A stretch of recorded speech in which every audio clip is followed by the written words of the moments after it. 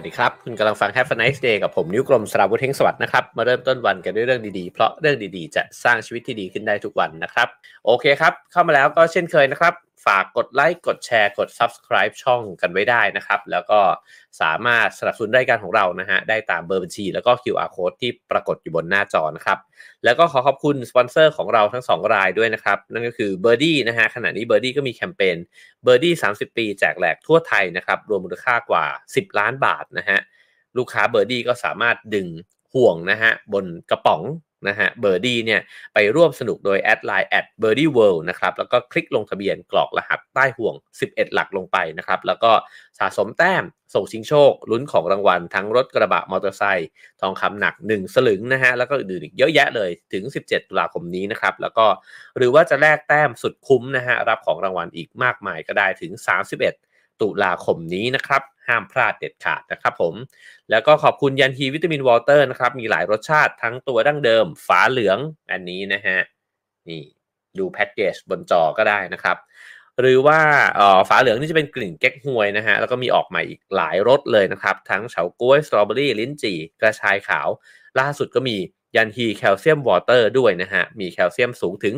200มิลลิกรัมต่อขวดนะฮะมีประโยชน์ต่อร่างกายอย่าลืมดูแลสุขภาพในทุกวันดื่มยันฮีวิตามินวอเตอร์น้ำดื่มประจำบ้านคุณนะครับผมโอเคผมหยิบเอาหนังสือเล่มนี้นะครับมาอ่านแล้วก็เล่าสู่กันฟังนะครับนั่นคือหนังสือที่ชื่อภาษาไทยเนี่ยอาจจะฟังแล้วตอนแรกงงนิดนึงนะฮะก็คือจงมองหาช้างที่อยู่ข้างหลังยุงนะครับแต่พอเก็ตแล้วเก็ตเลยนะฮะ ก็คือเราจะเห็นปกหนังสือเนี่ยเป็นแบบนี้นะครับว่าง่ายๆคือว่าไอ้เจ้าพฤติกรรมหรือว่าเหตุการณ์เนี่ยที่มันปรากฏตรงหน้าเราบางทีมันดูเป็นเรื่องเล็กนะฮะเหมือนยุงตัวหนึ่ง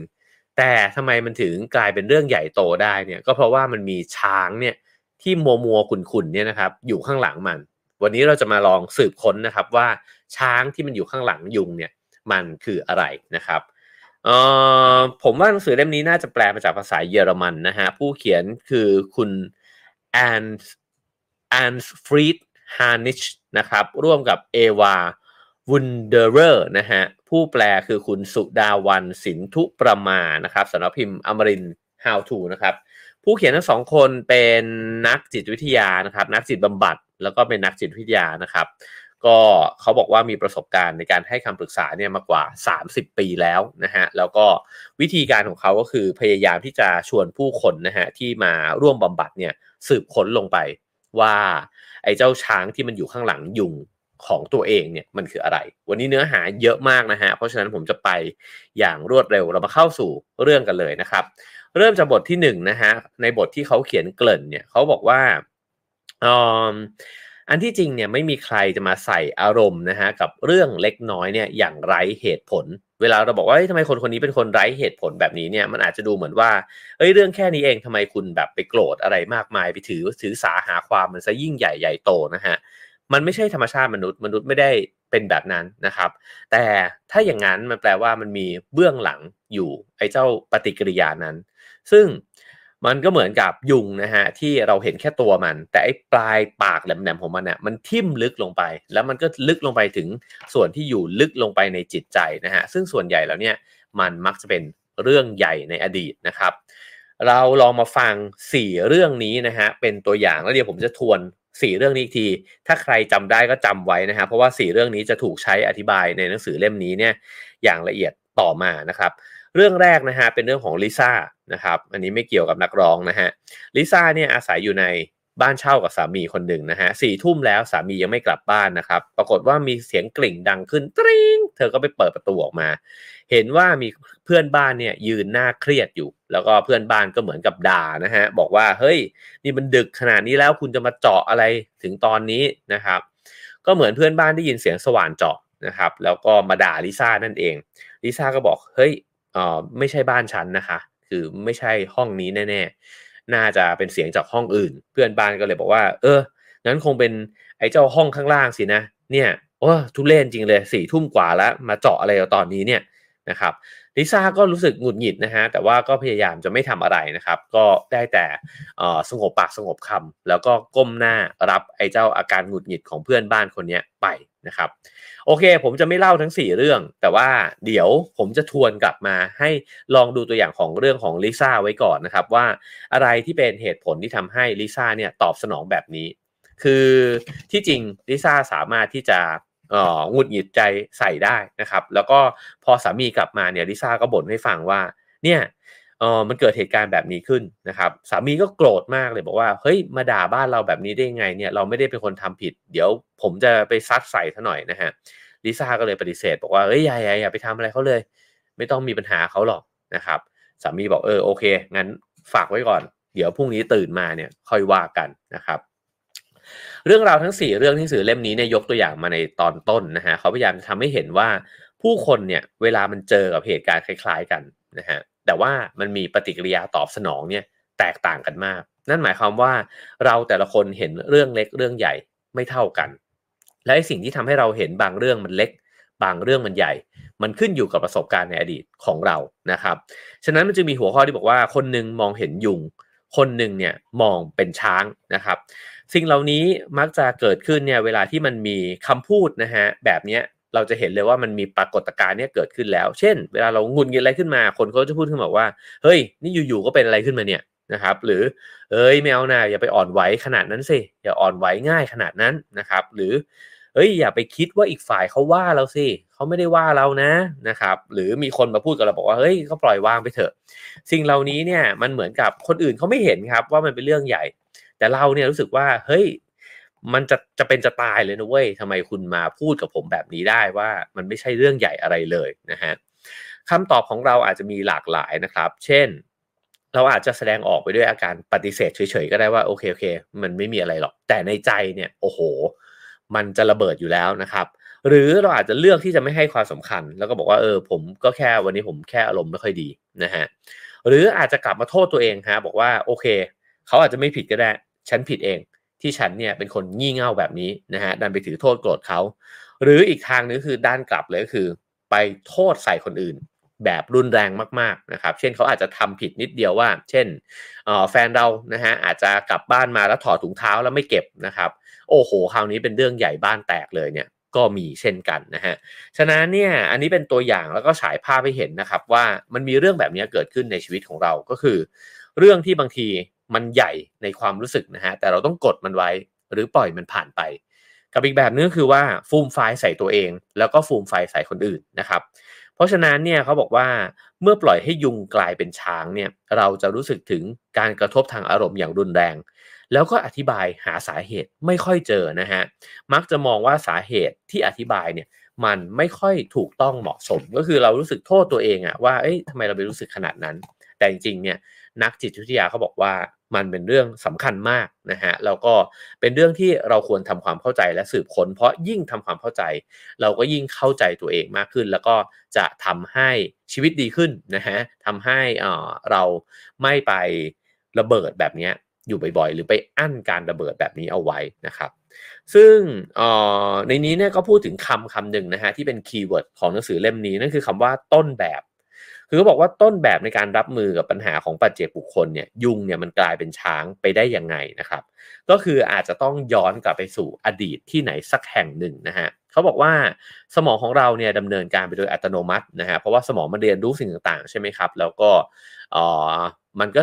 ทำไปตามอัตโนมัติเพราะมันจะประหยัดพลังงานของมันเนี่ยมากที่สุดนะฮะในเรื่องของการจัดการสิ่งต่างๆในชีวิตและความสัมพันธ์ก็เหมือนกันนะฮะเราก็สะสมประสบการณ์ต่างๆเนี่ยประกอบขึ้นมาเป็นการทำงานของสมองเพราะฉะนั้นเนี่ยสมองมันจึงนำมาซึ่งสิ่งต่างๆเหล่านี้นะฮะหนึ่งก็คือความคาดหวัง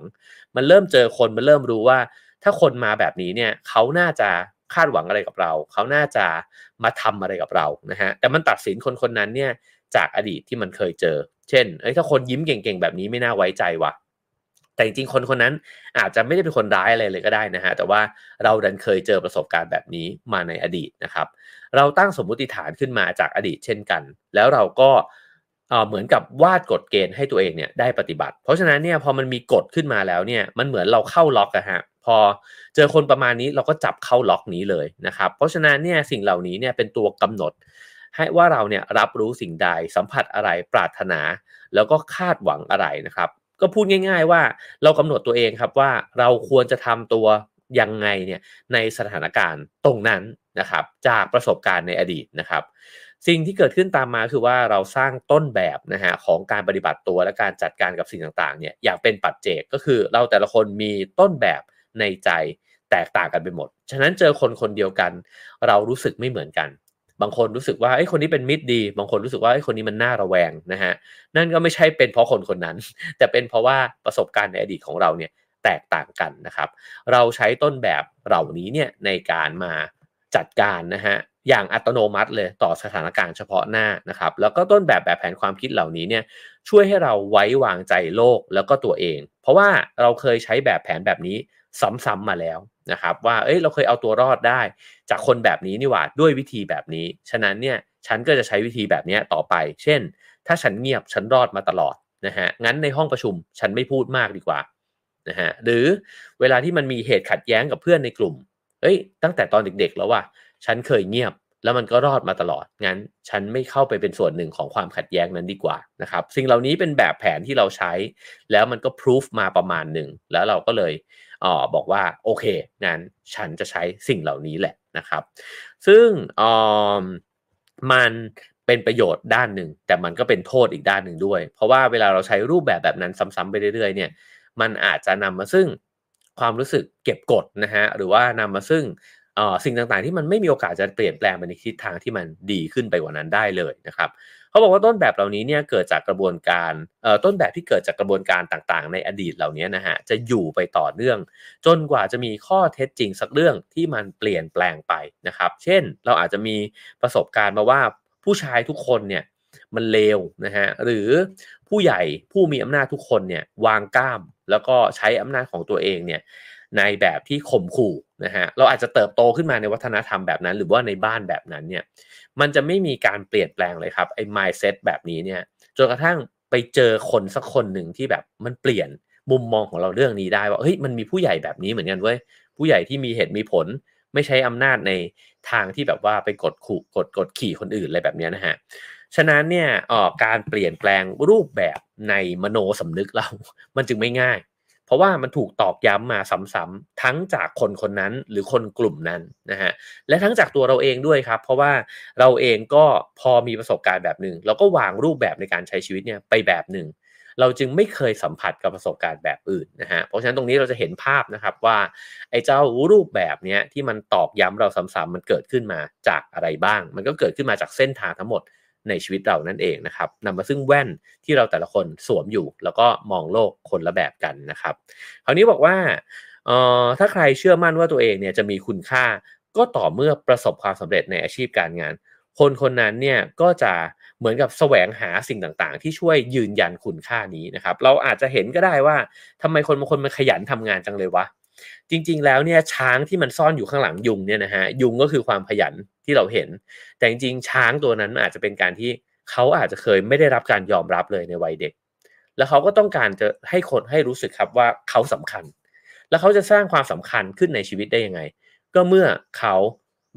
มีผลงานที่คนอื่นชื่นชมนะครับก็สิ่งนี้อาจจะเป็นรากที่มาของความขยันอันนี้ก็เป็นตัวอย่างที่ยกให้เห็นคร่าวๆนะครับว่า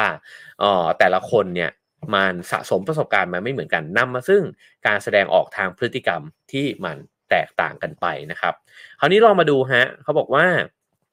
สิ่งที่ค้นหานะครับก็คือช้างที่มันซ่อนอยู่นั่นเองวันนี้เราคุยกันถึงเรื่องยุงกับช้างนะครับเพราะฉะนั้นเรามาดูว่าไอ้เจ้าช้างนั้นเนี่ยเราจะเจอมันเนี่ยเห็นมันเนี่ยได้ยังไงนะครับเขาบอกว่า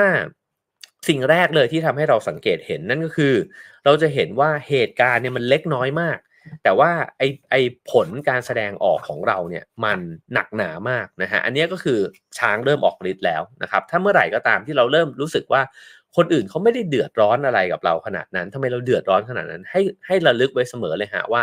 มีช้างตัวหนึ่งเนี่ยฮึ่มเนี่ยตกมันอยู่ข้างในตัวเราแล้วเราควรจะสืบค้นว่ามันมาจากไหนนะฮะคราวนี้ลองดูตัวอย่างนะครับของคำถามที่หนังสือเล่มนี้เนี่ยเขาแนะนำว่าเวลาที่ไอพฤติกรรมแบบนั้นเกิดขึ้นเราจะถามคำถามแบบไหนได้บ้างเพื่อค้นหาช้างนะฮะหนึ่งก็คือ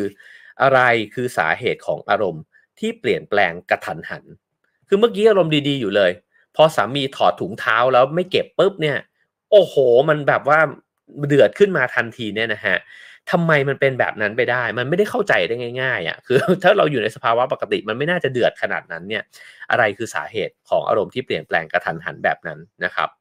มีช้างแบบไหนซ่อนอยู่เบื้องหลังมันแล้วช้างเหล่านี้เนี่ยพัฒนามาจากจุดไหนอันนี้คือคำถามสำคัญนะครับเพราะถ้าเข้าใจแล้วปุ๊บเนี่ยไอ้ช้างนั้นมันอาจจะออกฤทธิ์ออกเดชเนี่ยได้น้อยลงนะครับเขาบอกว่าเปรียบเทียบแบบนี้ฮะลองคิดถึงว่ามีคนคนหนึ่งเนี่ยดันใส่รองเท้าที่มันคับเกินไปแล้วเขาก็ไปเดินป่าไอ้ตอนแรกเนี่ยมันก็ค่อยๆรองเท้ากัดนะฮะแล้วก็มีแผลทีนี้พอมันเดินป่านานเนี่ยไอ้แผลนั้นมันก็โอ้โหแหวะไปเรื่อยๆใช่ไหมฮะมันโอ้โหเริ่มฉีกขาดแล้วก็เริ่มที่จะอักเสบไปเรื่อยๆเนี่ยมันก็ช้ำแล้วมันก็เจ็บมันเริ่มใหญ่ใช่ไหมฮะแผลตอนแรกๆมันเล็กครับแต่พอมันเดินไปไกลๆเนี่ยมันใหญ่ขึ้นแล้วมันเจ็บปวดมากขึ้นทีนี้พอคุณกลับบ้านครับคุณไม่ได้เดินป่าละหายไปละจากไอ้ประสบการณ์ในอดีตนะฮะพอมาขึ้นรถไฟฟ้ากลับบ้านนะครับดันมีคนคนหนึ่งเนี่ยเดินมาเหยียบเท้าคุณโอ้โหคราวนี้คุณโกรธเขามากฮะซึ่งเขาก็ไม่ได้ตั้งใจแล้วเขาบอกเฮ้ยขอโทษผมไม่ได้ตั้งใจผมผมขอโทษจริงแต่คุณเนี่ยคือแบบโกรธราวกับว่าเขาเนี่ยเอามีดแทงเลยเพราะว่าคุณสะสมไอ้แผลเนี้ยมาจนมันเจ็บมากแล้วโดนนิดเดียวครับมันโคตรเจ็บเลยนี่เป็นตัวอย่างที่ผมว่าเห็นภาพดีนะครับก็คือเขาบอกว่าบาดแผลในใจเราก็เป็นแบบนั้นเหมือนกันคือเราสะสมมันมานานมันเวอะหวะมากแล้วครับทีเนี้ยใครมาสะกิดมันนิดเดียวมันเจ็บเหลือเกินนะฮะซึ่งไอ้เจ้าการค้นหาช้างมันก็คือคำถามเดียวกันครับว่าแผลเนี้ยท่านได้แต่ใดมานะฮะแล้วพอย้อนสืบค้นไปถึงว่ารองเท้ามันเคยกัดว่ะเราเดินมาตั้งไกลแล้วก็เราเห็นว่าแผลมันเวอะหวะขนาดนี้เนี่ยเราจะโกรธคนที่เขาเหยียบตีนเราเนี่ยนะเหยียบเท้าเราเนี่ยน้อยลงนะฮะเพราะว่าเราก็เห็นแล้วว่าเรื่องราวมันแค่นั้นเองนี่หว่าแต่ว่ามันเกิดขึ้นจากตัวเราเนี่ยเยอะกว่านะครับทีนี้ข้ออธิบายต่อไปครับเขาบอกว่าถ้าเราจะเข้าใจสิ่งนี้เราต้องย้อนกลับไปถึงสมัยเด็กๆนะฮะนั่นก็คือพัฒนาการสมองของเด็กเล็กเนี่ยจะบกพร่องหากไม่มีบุคคลที่เกี่ยวข้องเนี่ยคอยรับประกันความมั่นคงปลอดภัยคือเด็กมนุษย์เนี่ยมันดูแลตัวเองไม่ได้นะครับฉะนั้นเนี่ยสิ่งที่ทุกคนต้องการก็คือว่าต้องการความมั่นคงปลอดภัยทั้งกายและใจถ้าเกิดเด็กสักคนหนึ่งเนี่ยดันเติบโตมาในบ้านหรือครอบครัวเนี่ยที่ไม่สามารถให้สิ่งนี้ได้เนี่ยนะฮะเขาจำเป็นจะต้องออกแบบระบบในการป้องกันตัวเองเนี่ยในแบบที่เขาจะเอาตัวรอดได้นะฮะเช่นเขาไม่ได้รับความรักจากพ่อแม่ไม่รู้สึกว่าการอยู่ในบ้านเนี่ยมันปลอดภัยนะครับมันจึงจำเป็นจะต้องสร้างอะไรบางอย่างเนี่ยขึ้นมาในการทำความเข้าใจชีวิตแล้วก็โลกเนี่ยของตัวเองในวัยเด็กนะฮะฉะนั้นเนี่ยถ้าเกิดใครสักคนหนึ่งไม่ได้รับความรักความอบอุ่นแล้วก็การให้แรงกระตุ้นที่ถูกวิธีนะฮะมันก็จะตีความชีวิตตัวเองเนี่ยไปเป็นอีกแบบนะครับลองดูตัวอย่างนะฮะเขาบอกว่าเราเนี่ยเห็นว่ามนุษย์เนี่ยมีความปรารถนาที่แตกต่างกันนะฮะบางคนเนี่ยอาจจะมีความฝันอยากจะเที่ยวรอบโลกบางคนอาจจะอยากทำสวนสวยๆเล็กๆของตัวเองบางคนอยากนั่งอ่านหนังสือสงบๆนะฮะบางคนอยากได้รถคันใหม่บางคนอยากนอนสบายๆที่ชายหาดหรือออกรายการโทรทัศน์นะฮะสังสรรค์สนุกสุดเหวี่ยงมีเงินมากมายเป็นที่ชื่นชอบในหมู่สังคมคือเห็นว่าความปรารถนาเนี่ยมันไม่เหมือนกันแต่บางความปรารถนามันก็ไปอยู่ในร่องกันนะครับในนี้อธิบายบอกว่าบางสิ่งมันเชื่อมกันได้กับความต้องการพื้นฐานผมว่าอันนี้น่าคิดมากนะฮะคือพอฟังอันนี้แล้วเนี่ยลองกลับไปโยงกับตัวเองก็ได้ว่าไอสิ่งที่เราพยายามมากๆเลยที่จะไขว่คว้าได้มันมาเนี่ยตกลงแล้วเนี่ยมันวางอยู่บนความต้องการพื้นฐานของชีวิตเนี่ยนะฮะที่มันบกพร่องไปมากน้อยแค่ไหนของชีวิตเราในนี้บอกว่าการเดินทางท่องโลกเนี่ยอาจจะตอบสนองความอยากรู้อยากเห็นคือในวัยเด็กเนี่ยคุณอาจจะไม่ค่อยได้รู้ได้เห็นอะไรมากมายเท่าไหร่หรือคุณถูกห้ามไม่ให้อยากรู้อยากเห็นนะฮะการที่คุณอยากครอบครองรถคันใหญ่หรือรถสปอร์ตรถอะไรที่มันสะดุดตาเนี่ยหรือคุณอยากมีผู้ติดตามจำนวนมากในโซเชียลมีเดียหรือต้องการไปออกรายการโทรทัศน์ชื่อดังอะไรแบบนี้นะฮะอาจจะสะท้อนถึงการที่คุณต้องการเป็นที่ยอมรับนับถือแล้วจริงในวัยเด็กอาจจะขาดสิ่งนี้ไปก็เป็นไปได้นะครับหรือการสังสรรค์นะฮะการที่เราชอบไปปาร์ตี้ชอบไปอยู่ในงานสังสรรค์ทั้งหลายเนี่ยอาจจะเป็นเพราะว่าเราต้องการที่จะเป็นส่วนร่วมของกลุ่มนะครับซึ่งสิ่งนี้อาจจะขาดไปในวัยเด็กก็เป็นไปได้เช่นกันนะฮะเพราะฉะนั้นเนี่ยไอ้เจ้าความต้องการที่มันรุนแรงมากๆเนี่ยในตอนที่เราโตขึ้นมานะครับมันอาจจะสะท้อนให้เราเห็นก็ได้นะครับว่าเราขาดอะไรไป ในช่วงเด็กนะฮะคราวนี้เขาบอกว่าหากความต้องการพื้นฐานนะฮะมันไม่ได้รับการตอบสนองเป็นเวลานานเนี่ยสมดุลภายในของแต่ละคนมันก็จะตกอยู่ในอันตรายอาจจะส่งผลต่อสุขภาพกายสุขภาพใจได้ความต้องการพื้นฐานก็เป็นสิ่งที่ผมว่าเราหลับตาลิสต์กันออกมาเนี่ยเราจะนึกออกนะฮะซึ่งมันก็คือรากฐานของความสุขในชีวิตนั่นเองนะครับแล้วก็ช่วยสร้างความพอใจให้เกิดขึ้นในชีวิตเราด้วยนะฮะเช่นความรักนะฮะการที่มีใครสักคนปกป้องเรานะครับหรือถ้าด้านกลับก็คือว่าไม่มีใครปกป้องความรู้สึกว่าฉันต้อยต่ำด้อยค่ากว่าคนอื่นนะฮะความรู้สึกว่าฉันไม่มีใครเข้าใจฉันเลยเป็นเวลาต่อเนื่องยาวนานหรือสภาวะทางอารมณ์ที่ถูกทำร้ายนะฮะความรู้สึกว่าโลกเนี่ยต้อนรับอันนี้ก็เป็นความรู้สึกด้านบวกแต่ในความรู้สึกหนึ่งก็คือโลกไม่ต้อนรับฉันเลยไปที่ไหนก็ไม่มีใครต้อนรับฉันนะฮะสิ่งเหล่านี้เนี่ยก็จะนำไปสู่พฤติกรรมของเราไม่ว่าจะเป็นด้านบวกหรือว่าด้านลบก็ตามนะฮะในนี้ก็อ้างถึงไอ้เจ้าพีระมิดของมัสโลว์นะฮะอับราฮัมมัสโลว์เนี่ยที่เรียงลำดับความต้องการใช่ไหมครับก็ตั้งแต่ความต้องการทางกายภาพก็ปัจจัย4ทั้งหลายนะฮะจากนั้นเนี่ยก็ต้องขยับไปถึงความมั่นคงปลอดภัยคือสมมุติว่าเราเกิดมาเนี่ยโอ้โหถ้าไม่มีตั้งแต่แรกเลยเนี่ยแน่นอนนะฮะมันสั่นคลอนจิตใจอย่างมากนะครับสมมุติว่าเราเป็นเด็กสักคนหนึ่งแล้วเราถูกทอดทิ้งเราไม่มีแม้กระทั่งบ้านนะฮะคนรอบตัวเครื่องนุ่งห่มยารักษาโรคต่างๆนานาเหล่านี้เนี่ยอันนั้นกระทบจิตใจแน่นอนมากๆอยู่แล้วนะฮะแต่ผมว่าโดยคนจำนวนมากเนี่ยอาจจะไม่ได้รับผลกระทบจากขั้นบันไดแรกขนาดนั้นนะฮะแต่อาจจะได้รับในขั้นบันไดที่2นั่นก็คือความรู้สึกมั่นคงปลอดภัยก็อาจจะมีบ้านมีครอบครัวนะครับแต่ว่าการอยู่ในครอบครัวเนี่ยอาจจะไม่ได้ให้ความรู้สึกมั่นคงปลอดภัยอันนี้ผมว่าหลายคนอาจจะเติบโตขึ้นมาในสภาพแวดล้อมแบบนั้นก็เป็นไปได้นะครับทีนี้ขั้นบันไดที่3ก็คือการมีส่วนร่วมแล้วก็การได้รับความรักนะฮะก็คือการเป็นส่วนหนึ่งของกลุ่มนะครับถ้าเราอยู่ในครอบครัวแล้วเราไม่รู้สึกว่าฉันเนี่ยเป็นส่วนหนึ่งของกลุ่มก็คือเป็นคนที่พ่อแม่ไม่สนใจนะฮะพี่น้องอาจจะอิจฉาหรือว่ารังเกียจหรือพี่คนโตอาจจะต้องดูแลรับผิดชอบสิ่งต่างๆมากมายเต็มไปหมดหรือน้องคนกลางอาจจะถูกทอดทิ้งตอนที่น้องคนเล็กได้รับการเห่ออะไรแบบเนี้ยคือสิ่งเหล่านี้มันกระทบใจเด็กเนี่ยมากๆนะฮะแล้วมันก็อาจจะส่งผลเนี่ยต่อรูปแบบของความเข้าใจโลกและชีวิตเนี่ยขึ้นมาเลยนะครับถัดไปอีกขั้นบันไดหนึ่งก็คือการเป็นคนมีคุณค่าแล้วก็ได้รับการยอมรับสิ่งนี้ได้รับการเติมเต็มหรือเปล่านะฮะหมายความว่าตอนเด็กๆเนี่ยต้องพิสูจน์ตัวเองเยอะไหมนะครับเวลาที่ทำสอบเนี่ยคุณต้องได้ที่1เลยไหมกว่าที่พ่อคุณเนี่ยจะชมนะฮะสิ่งเหล่านี้มีผลทั้งหมดเลยผมว่ามีเพื่อนหลายคนที่ผมรู้จักก็จะบ่นเรื่องนี้ว่าโอ้โหกว่าจะได้รับการยอมรับจากพ่อแม่นี่มันยากเย็นเหลือเกินนะฮะก็สิ่งเหล่านี้ก็มีผลนะฮะในการเติบโตขึ้นมาแล้วก็ค่อยไปถึงไอ้เจ้าขั้นบันไดที่5ของมัสโลว์ก็คือการพัฒนาตัวเองแล้วก็ได้ค้นพบศักยภาพที่แท้จริงของตัวเองอย่างสมบูรณ์เนี่ยนะฮะซึ่งอันนั้นมันก็โหกว่าจะไต่ขั้นบันไดเหล่านี้ขึ้นไปเนี่ย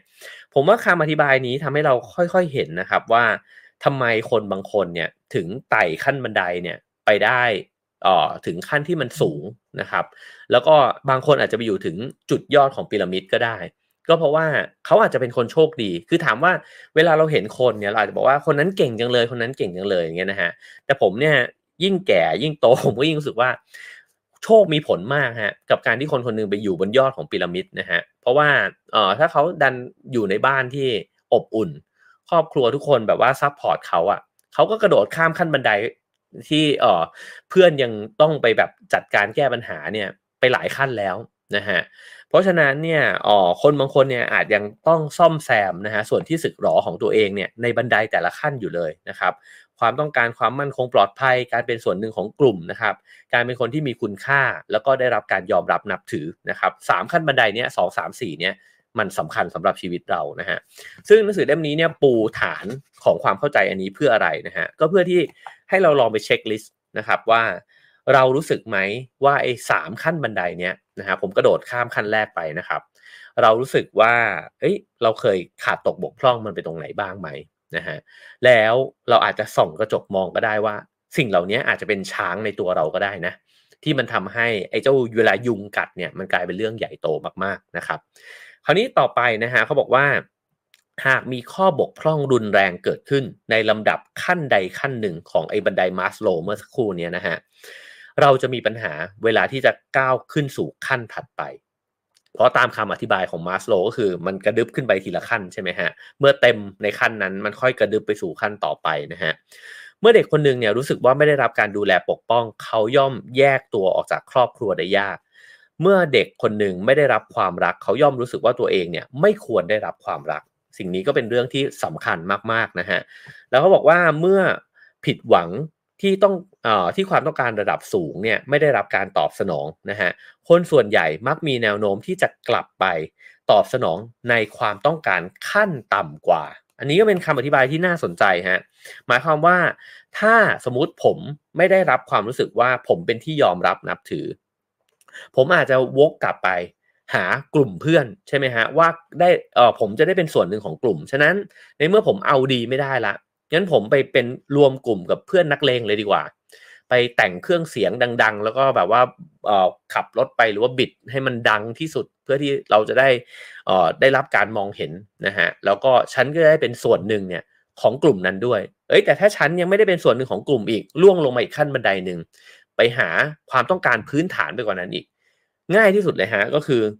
งั้นก็กินเหล้าแล้วกันให้ความสุขเนี่ยมันผ่านการกินที่มันแบบพื้นฐานสุดๆนะฮะหรือว่างั้นเราก็มีเซ็กส์กันให้เต็มที่ไปเลยอะไรแบบนี้นะฮะเพราะฉะนั้น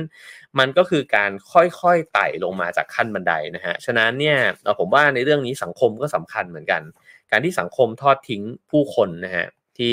ป้ามนชอบใช้คำว่าเราสร้างผู้แพ้ให้เกิดขึ้นในสังคมมากขึ้นเรื่อยๆเนี่ยมันเป็นปัญหาของสังคมด้วยนะครับคือการที่สังคมไม่โอบอุ้มคนเลยแล้วก็ชื่นชมแต่คนที่เหมือนกับทำได้ดีนะฮะ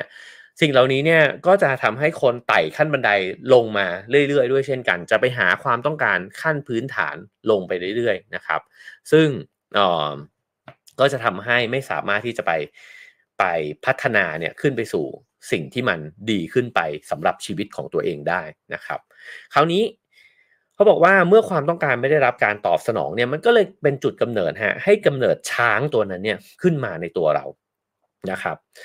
หลายครั้งเนี่ยป้ายเหล่านี้นะฮะก็จะเป็นประโยชน์ก็คือการที่เวลาเราใช้ชีวิตอยู่ในชีวิตประจำวันเนี่ยมันมีคำบอกนะฮะคำแนะนำจากผู้คนเนี่ยในหลายรูปแบบด้วยกันลองฟังคำแนะนำชุดนี้นะฮะ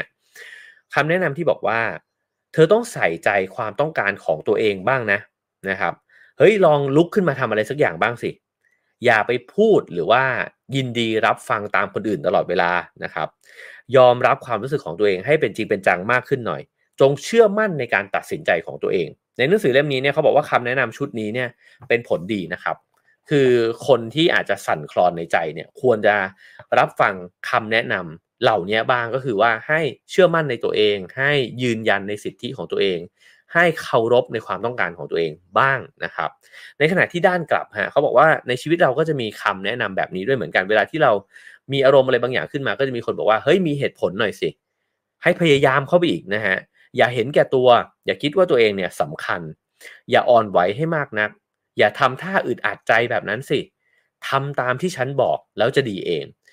ไอ้เจ้าสิ่งเหล่านี้เนี่ยในบางกรณีอาจจะดีแต่ในหลายๆกรณีมันไม่ค่อยดีครับเพราะว่ามันเหมือนมันไปทำให้ตัวเราเองเนี่ยไม่มั่นใจ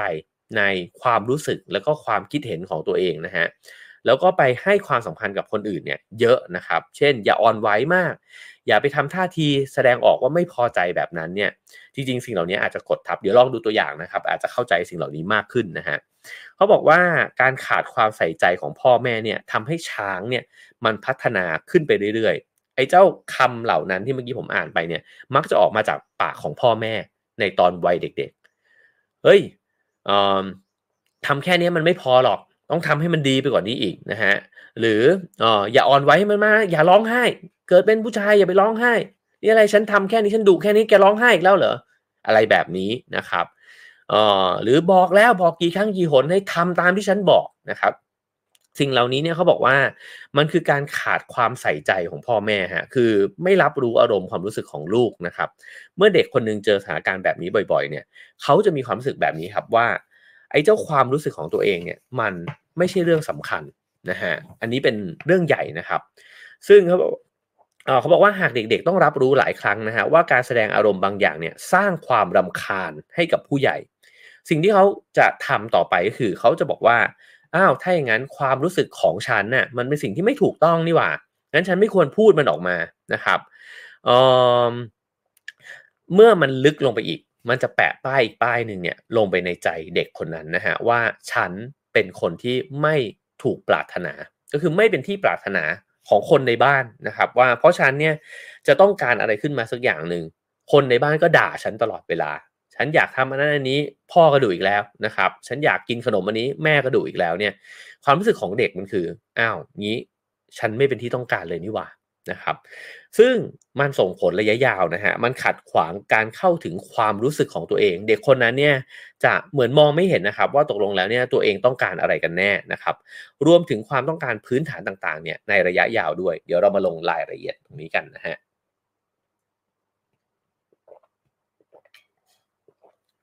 ซึ่งในสมการของหนังสือเล่มนี้เนี่ยมันก็คือวงจรที่มันสะท้อนกลับไปมาของ3ส่วนด้วยกันก็คือยุงช้างแล้วก็อารมณ์รุนแรงนะครับก็คือเป็นวงจรง่ายๆแบบนี้เลยเรื่องราวที่เกิดขึ้นเนี่ยในปัจจุบันมันเหมือนยุงตัวเล็กๆนะฮะพอมันเกิดขึ้นปุ๊บเนี่ยมันไปเหยียบแผลเดิมเนี่ยที่มันใหญ่อยู่แล้วก็คือไปกระทบกับช้างก็เลยก่อให้เกิดอารมณ์รุนแรงเนี่ยเกิดขึ้นอย่างอัตโนมัติ ปรากฏการณ์เหล่านี้เกิดขึ้นเร็วมากจนกระทั่งเราเนี่ยไม่เข้าใจครับไม่รู้สึกว่าทำไมมันจึงเกิดแบบนั้นขึ้นนะฮะย้อนกลับไปที่คุณลิซ่าที่ผมเล่าให้ฟังในตอนต้นนะครับว่าลิซ่าเนี่ยจริงๆหงุดหงิดนะครับที่เพื่อนบ้านเนี่ยมาด่าว่าเจาะสว่านอะไรเอาตอน4ทุ่มทั้งที่ลิซ่าเองไม่ได้เป็นคนเจาะแต่มันเกิดขึ้นจากห้องข้างล่างต่างหากเนี่ยนะฮะแต่เธอก็เก็บอารมณ์ความรู้สึกของตัวเองไว้แล้วพอสามีจะไป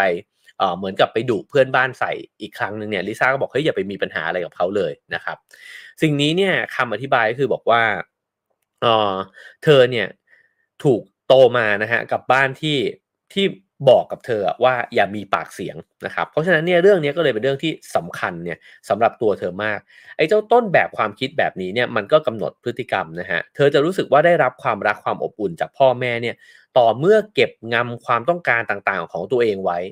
และแสดงท่าทีว่าต้องการความช่วยเหลือและไม่พยายามรบกวนพ่อแม่ที่ขี้โมโหฉะนั้นลิซ่าโตขึ้นมาจะเป็นคนแบบไหนก็จะโตเป็นคนที่สงบปากสงบคำแล้วก็ถ้าเกิดว่าเจอใครโมโหใส่ลิซ่าจะเงียบนะครับเพราะว่าลิซ่ารู้ว่าถ้าไปโต้ตอบก็ไม่มีประโยชน์ตอนเด็กๆโต้ตอบพ่อแม่ไปก็มีแต่โดนดุมากขึ้นนะฮะฉะนั้นเธอไม่อยากมีปัญหานี่คือกลยุทธ์ในการเอาตัวรอดของลิซ่านะครับ เพื่อให้ได้รับความเอาใจใส่จากพ่อแม่และนำไปซึ่งกลไกที่2นี่คือกลไกป้องกันตัวเองนะฮะบ่อยครั้งเนี่ยกลยุทธ์หลักของเธอก็คือหลีกเลี่ยงความขัดแย้งเพราะฉะนั้นเนี่ยเราโตมาไม่เหมือนกันคนบางคนพร้อมใส่ฮะก็คือว่ากูลุยนะฮะมีปัญหากูใช่ไหมมาเจอกันสักตั้งนะฮะในขณะที่บางคนไม่เอาดีกว่าอย่าไปยุ่งกับเขาดีกว่าหลีกเลี่ยงความขัดแย้งนะครับเพราะฉะนั้นเนี่ยต้นแบบต่างๆเนี่ยมันจำกัดความหลากหลายใน ปฏิกิริยาของเราผมว่าอันนี้เป็นคีย์เวิร์ดนะฮะคือการมีต้นแบบไม่ใช่เรื่องผิดเพราะมันเป็นธรรมชาติอยู่แล้วนะครับแต่การตระหนักรู้ถึงต้นแบบต่างหากว่าทำไมเราเลือกที่จะแสดงออกในพฤติกรรมแบบนี้ซ้ำๆตลอดเวลาเลยเช่นเวลามีปัญหากับใครเราเลือกที่จะเงียบนะครับถ้ามันเงียบในจังหวะที่ถูกต้องมันดีอยู่แล้วฮะแต่ถ้ามันเงียบทุกครั้งเนี่ยมันอาจจะไม่ดี เพราะจริงๆเรามีทางเลือกอย่างอื่นนะฮะเช่นในบางครั้งเราควรจะยืนยันความคิดเห็นกลับไปบ้างในบางครั้งควรจะด่ากลับไปบ้างนะในบางครั้งควรจะเรียกร้องสิทธิของตัวเองบ้างนะครับสิ่งเหล่านี้เนี่ยเขาบอกว่ามันไปจำกัดความหลากหลายฮะเพราะจริงๆแล้วเนี่ยมนุษย์เราสามารถแสดงออกในเหตุการณ์ที่แตกต่างกันบุคคลที่แตกต่างกันเนี่ยได้หลากหลายกว่านั้นแต่พอเราไปสมาทานรูปแบบแล้วเนี่ยเราก็อยู่ในร่องเดิม แล้วเราก็จะกลายเป็นคนที่มีพฤติกรรมที่คาดเดาได้ เอาจริงๆเนี่ยผมแอบตีความต่อนะฮะว่าเราจะเป็นคนที่ถูกเอาเปรียบง่ายด้วย เพราะคนมันอ่านเราออกฮะมันรู้แล้วว่าถ้าทำอย่างเงี้ยไอเอ๋มันเงียบแน่งั้นก็ใช้มันให้เต็มที่เลยนะฮะยังไงมันก็สบายๆอยู่แล้วนะครับเพราะฉะนั้นเนี่ยเราต้องเป็นคนที่จอมยุทธไร้ลีลานะฮะร้อยกระบวนท่าคือมึงมาแบบนี้กูโต้แบบหนึ่งมาอีกแบบหนึ่งกูโต้อีกแบบหนึ่งนะฮะแล้วก็พออ่านไม่ออกเนี่ยมันจะเอาเปรียบยากขึ้นนะครับคราวนี้ก็บอกว่าไอ้กระบวนการป้องกันตัวเองเนี่ยก็จะถูกกระตุ้นนะฮะเมื่อมันมีอะไรสักอย่างมากระทบมันกระทบกับอะไรมันกระทบกับจุดที่สำคัญมากๆของเราครับก็คือจุดอ่อน ทุกคนมีจุดอ่อนจุดนี้นะฮะที่ใครเขี่ยปุ๊บเนี่ยมันก็จะหึ่มขึ้นมาทันทีนะครับสิ่งเหล่านี้จุดอ่อนเนี่ยเกิดขึ้นจากการที่ความต้องการพื้นฐานเนี่ยมันไม่ได้รับการตอบสนองนะฮะ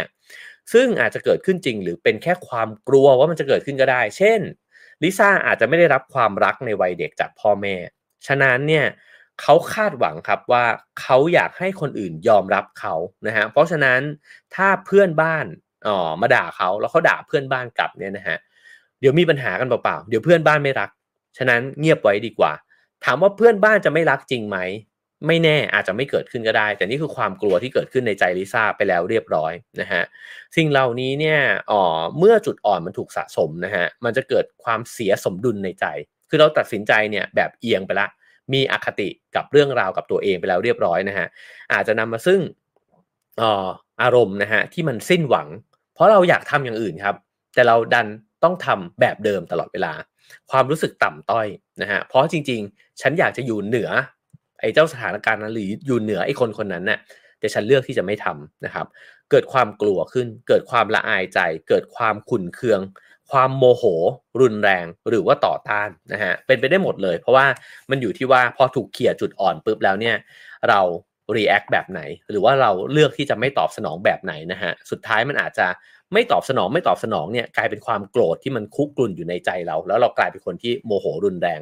กับคนอื่นนะฮะที่เรากระทำได้เช่นอาจจะไม่ด่าเพื่อนบ้านแต่ไปด่าลูกแทนแบบนี้เนี่ยก็เกิดขึ้นได้เช่นกันนะฮะคราวนี้ก็บอกว่าไอ้เจ้าจุดอ่อนเวลาที่ถูกกระทบเนี่ยมันก่อให้เกิดความเปลี่ยนแปลงอะไรนะฮะก็คือมันจะเห็นภาพจำกัดของตัวเองแล้วก็คนรอบตัวเราทุกคนเนี่ยวาดภาพคุณสมบัติของคนรอบตัวเอาไว้ซึ่งไม่จำเป็นจะต้องถูกต้องเสมอไปนะฮะเขาบอกว่าเช่นสมมตินะฮะคือเวลาที่เราจะปฏิสัมพันธ์กับคนเนี่ยเราต้องมีแบบของเขาอะไม่งั้นเราก็งงๆใช่ไหมเอ้ยพี่คนนี้เขาเป็นคนอารมณ์ดีเฮ้ยพี่คนนี้อย่าไปยุ่งกับเขามากนะเว้ยเขาขี้โมโหนะเว้ยอะไรเงี้ยคือแต่จริงๆคนมันกลมกว่านั้นใช่ไหมครับคนมันก็แล้วแต่วันน่ะมันไม่ได้เป็นแบบนั้นเสมอไปแต่เราจำเป็นจะต้องมีไอ้ภาพเนี้ยเอาไว้ในใจนะฮะตัวเราเองก็มีภาพของเราไว้ในใจครับว่าก็ฉันเป็นคนอย่างเงี้ยอย่ามาทำให้ฉันแบบว่าอย่ามาเรียกร้องอะไรจากฉันที่คิดว่าฉันจะเปลี่ยนแปลงไปเพราะว่านี่คือภาพที่ฉันเนี่ยทำความเข้าใจตัวฉันเองไว้แบบนั้นนะฮะซึ่งไอ้ภาพ2สิ่งนี้เนี่ยมันกำหนดวิธีการใช้ชีวิตของเรามากเลยนะครับซึ่งเขาบอกว่าบางคนเนี่ยทำให้คุณลดทอนความเปิดกว้างนะฮะเพราะว่าพอคนคนนั้นโผล่ขึ้นมาในชีวิตคุณเนี่ยมันทำให้คุณคิดถึงคนบางคนในชีวิตที่คุณเคยเจอมาเช่นคุณอาจจะเจอเจ้านายที่ขี้โมโหแล้วคุณก็วาร์ปภาพครูตอนเด็กๆที่โคตรดุเลยอะวางทาบเจ้านายคนนี้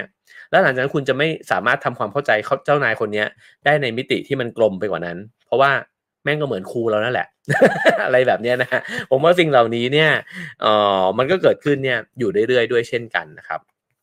ซึ่งสิ่งนี้มันก็คือการประทับลงไปเนี่ยของช้างนั่นเองนะฮะไอ้ช้างที่มันสะสมไว้ตั้งแต่ในอดีตของเราเนี่ยเขาบอกว่าเมื่อมีช้างเข้ามาเกี่ยวข้องเนี่ยเราจะสูญเสียความต้องการพื้นฐานแล้วก็เรียกใช้กลไกในการป้องกันตนเองแบบเดิมๆอย่างฉับพลันก็คือแบบพอโอเคไอ้คนนี้มันเหมือนไอ้คนนั้นงั้นฉันจะดีลกับไอ้คนเนี้ยด้วยวิธีการที่ฉันเคยทำมาแล้วกับคนในอดีตนะฮะซึ่งเขาบอกว่าภาพตนเองของลิซ่าเนี่ยก็คือว่าหากฉันขีดกรอบของตัวเองเอาไว้และแสดงความเห็นหรือไม่ยอมให้คนอื่นเอาเปรียบฉันจะกลายเป็นคนไม่น่ารักครอบครัวเนี่ยสอนลิซ่ามาแบบนี้เธอก็เลยยอมที่จะสงบปากสงบคำเพื่อจะเป็นคนน่ารักเพราะว่าจะได้รักษาภาพที่ฉันชอบของตัวเองเนี่ยเอาไว้นะฮะในขณะเดียวกันลิซ่าก็มีภาพของคนอื่นว่าคนอื่นเนี่ยชอบฉันเฉพาะเวลาที่ฉันเนี่ยทำตัวสบายๆคือฉันจะเถียงขึ้นมาพ่อแม่จะไม่ชอบฉันฉะนั้นฉันเลยเติบโตขึ้นมาเป็นคนที่งั้นฉันจะทำตัวเงียบๆแหละเพราะว่าคนอื่นชอบฉันในแบบนั้นนี่เป็นการตีความที่ผิดนะฮะ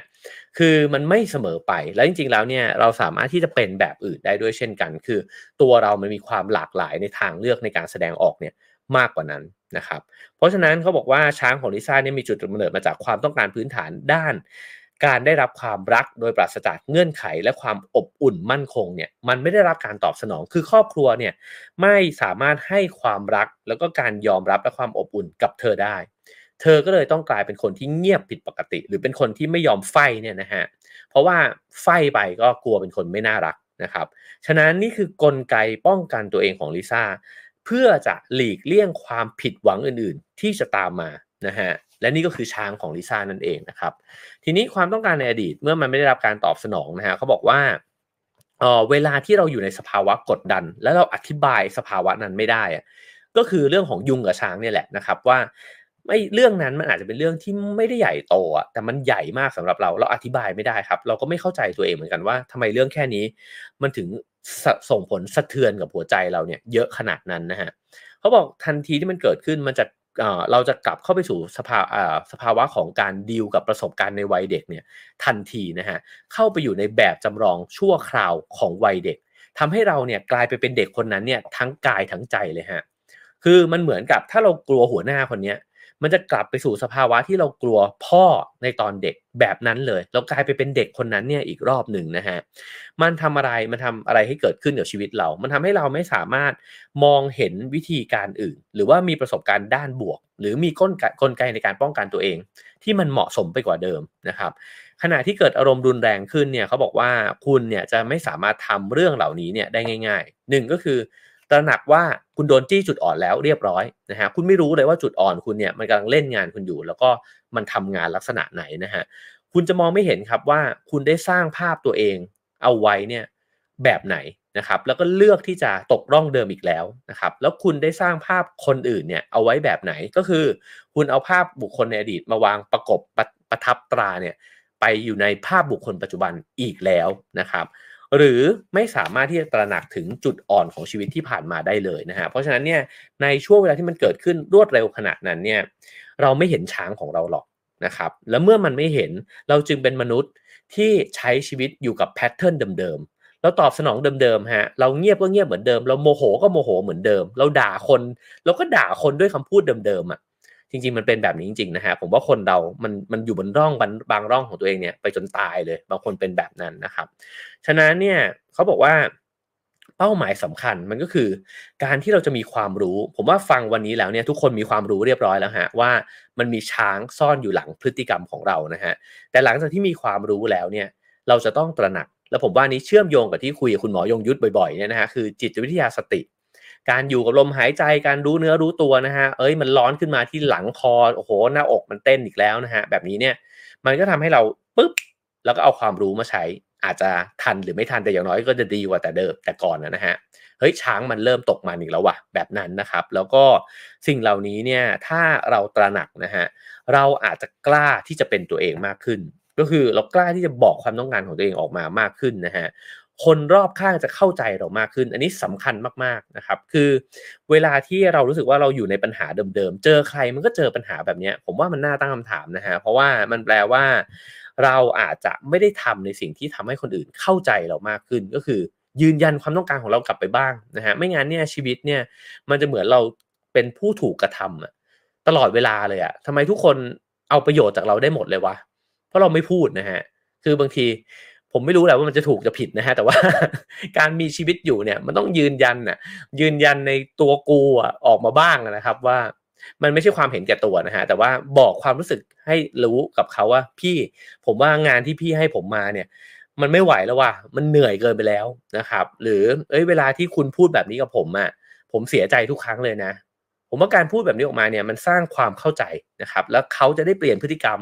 ไม่ใช่คาดหวังให้เราคนเดียวที่จะต้องรองรับหรือว่าเปลี่ยนพฤติกรรมของเขาเท่านั้นนะฮะฉะนั้นเนี่ยและนอกจากนั้นครับในมุมกลับกันก็คือเมื่อเรามีความรู้ด้านนี้หรือตระหนักถึงสิ่งนี้ไว้เนี่ยเราจะมีความเข้าใจคนอื่นด้วยครับว่าเขาโตมาไม่เหมือนเรานะฮะฉะนั้นเนี่ยเขาหงุดหงิดกับเรื่องที่มันไม่เหมือนเราเขาตอบสนองด้วยท่าทีที่มันแตกต่างจากเราจะไม่ไปคาดหวังครับว่าเฮ้ยทำไมคุณไม่ลุกขึ้นมาต่อสู้กับหัวหน้าที่เอาเปรียบคุณขนาดนี้นะฮะคือนั้นเป็นเรื่องของเขาคือถ้าเขารู้สึกตระหนักแล้วเขาอยากลุกขึ้นมาก็ชีวิตเขานะครับแต่การที่เราไปคาดหวังแล้วไปกดดันคนอื่นว่าทำไมคุณไม่ทำเหมือนที่ผมทำผมว่านี้ไม่แฟร์เพราะว่า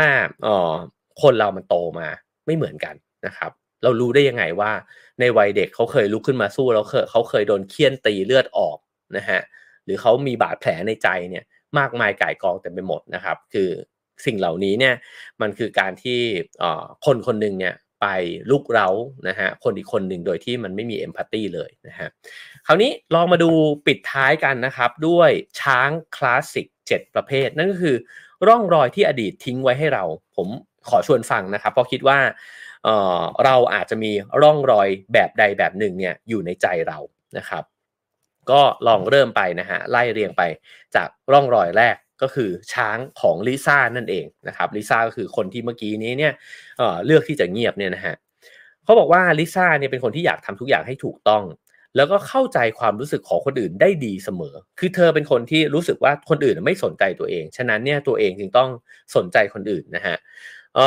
ทุกคนที่มีปัญหาสามารถเข้ามาบอกกับเธอได้เธอรองรับทุกปัญหาครับแล้วก็พยายามจะแก้ปัญหาให้กับคนอื่นมีเวลาให้กับคนอื่นเสมอนะฮะลิซ่าแทบไม่สังเกตเลยเมื่อมีใครทำเรื่องราวที่รบกวนจิตใจเธอความโกรธของสามีที่จะโวยวายกับเพื่อนบ้านเนี่ยทำให้เธอรู้สึกกลัวแล้วก็ไม่กล้าห้ามอีกนะฮะเพราะว่ากลัวสามีจะโกรธอีกเพราะฉะนั้นเนี่ยลิซ่าตกอยู่ในร่องของการเป็นคนที่ยอมคนอื่นตลอดเวลาเป็นคนที่ยอมคนมากเกินไปย้อนกลับไปดูชีวิตลิซ่าครับลิซ่าเติบโตมากับพี่สาวที่อายุมากกว่าตัวเอง5 ปีแม่เธอแต่งงานเมื่ออายุ20นะครับแล้วก็ย้ายไปอยู่บ้านพ่อแม่แล้วก็อยู่กับสามีที่แก่กว่าแม่เนี่ย10 ปีฉะนั้นเนี่ยแม่เนี่ยไม่ได้เรียนรู้อาชีพการงานใดๆพอแต่งงานไปแล้วเนี่ยก็เลยสามีเป็นคนหาเลี้ยงนะครับแล้วก็เลยเป็นคนที่ออกคำสั่งในบ้านเนี่ยฝ่ายเดียวไม่รับฟังคำคัดค้านใดๆนะครับผมว่าหลายบ้านมีพ่อที่เป็นแบบนี้คือพ่อที่เป็นใหญ่ในบ้านแล้วก็โอ้โหทุกคนในบ้านผิดหมดนะครับด่าได้ทุกคนในบ้านในนี้บอกว่าพี่สาวมีนิสัยแตกต่างจากลิซ่าพอเป็นพี่เนี่ยก็เลยลุกขึ้นไฟกับพ่อพอเริ่มเป็นวัยรุ่นเนี่ยก็ทะเลาะมีปากเสียงกับพ่อนะครับจนพ่อขู่บอกว่าถ้าไม่ทำตัวดีๆเนี่ยจะส่งไปอยู่สถานดูแลเยาวชนนะฮะจุดเปลี่ยนเกิดขึ้นตอนอายุ12ฮะตอนนั้นเนี่ยพ่อทะเลาะกับพี่สาวของลิซ่าซึ่งอายุ17นะครับที่ออกไปเที่ยวโดยที่ไม่ได้บอกพ่อนะฮะเขาบอกว่าพ่อไม่มีสิทธิ์ที่จะมาบังคับหนูนะฮะพ่อก็ตบหน้าพี่สาวทันทีเลยลิซ่าเนี่ยที่นั่งดูอยู่ตรงนั้นเนี่ยก็คือไม่สามารถวิ่งหนีไปจากสถานการณ์นั้นได้นะฮะได้แต่ร้องไห้แล้วก็เกาะพ่อเอาไว้แน่นอารมณ์ในตอนนั้นสลับไปสลับมาระหว่างกลัวพ่อแล้วก็เห็นใจพี่สาวด้วยคิดดูครับเด็กคนหนึ่งเห็นพ่อตบหน้าพี่ตัวเองเห็นว่าพี่เนี่ยพอเถียงพ่อแล้วโดนตบมันส่งผลอะไรกับชีวิตเขาแน่นอนนะฮะลิซ่าก็เลยรู้สึกว่าการที่ไปเถียงคนที่มีอำนาจเนี่ยมันไม่มีประโยชน์หรอกมันมีแต่จะเจ็บตัวแต่ในขณะเดียวกันครับพอเธอโตขึ้นเนี่ยเธอจะชื่นชมบุคคลในสังคมที่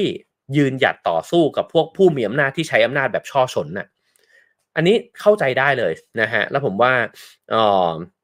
สิ่งนี้น่าสนใจมากเลยก็คือว่าตัวเธอเองเนี่ยอาจจะเป็นคนที่ไม่ได้โต้ตอบหรือต่อสู้กับอำนาจนะฮะแต่เธอสนับสนุนฮะแล้วก็รู้สึกเห็นดีด้วยเพราะรู้สึกว่าอำนาจนั้นเนี่ยมันใช้แบบที่มัน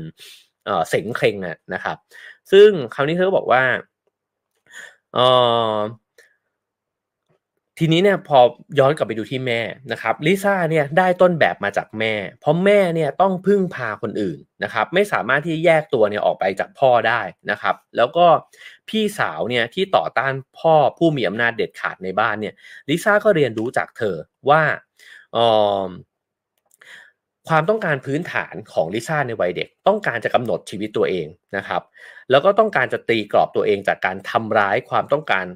อื่นเนี่ยที่อยู่ในลำดับที่ต่ำกว่านั่นคือความต้องการความรักแล้วก็ความอบอุ่นหมายความว่าลิซ่าต้องการความรักความอบอุ่นนะฮะแต่พยายามจะต้องตีกรอบตัวเองเอาไว้เพื่อได้รับสิ่งนี้พูดง่ายๆคือว่าเป็นเด็กดีของพ่อแล้วพ่อถึงจะรักอย่าเถียงพ่อถ้าเถียงพ่อจะตบหน้านี่คือสภาพครอบครัวที่ลิซ่าโตขึ้นมานะฮะแล้วเธอก็เห็นครับว่าแม่เนี่ยไม่กล้าจะถกเถียงกับพ่อนะครับเพราะว่าทุกครั้งที่เถียงก็ไปกระตุ้นความโกรธของพ่อผมว่าคำพูดติดปากของแม่ก็คือว่าเอานะอย่าไปยุ่งกับพ่อเขามากนะครับแล้วก็พอเป็นแบบนี้เนี่ยลิซ่าก็เลยเกิดกลยุทธ์ในการที่จะเอามาแก้ปัญหาชีวิตของตัวเองนั่นก็คือการที่พยายามที่จะยอมคนอื่นไปเรื่อยๆนั่นเองนะฮะแล้วก็รู้สึกว่าอย่าไปยุ่งกับเขาให้มากเลยนะครับเดี๋ยวจะมีปัญหาแล้วยิ่งถ้าเกิดว่าไม่สามารถที่จะแยกตัวเองออกมาได้ก็จะเหมือนแม่เลยนะฮะก็คือจะต้องยอมรับไอ้เจ้าสิ่งต่างๆที่เกิดขึ้นเนี่ยไปเรื่อยๆด้วยนะครับคราวนี้ช้างตัวที่2ฮะเขาบอกว่า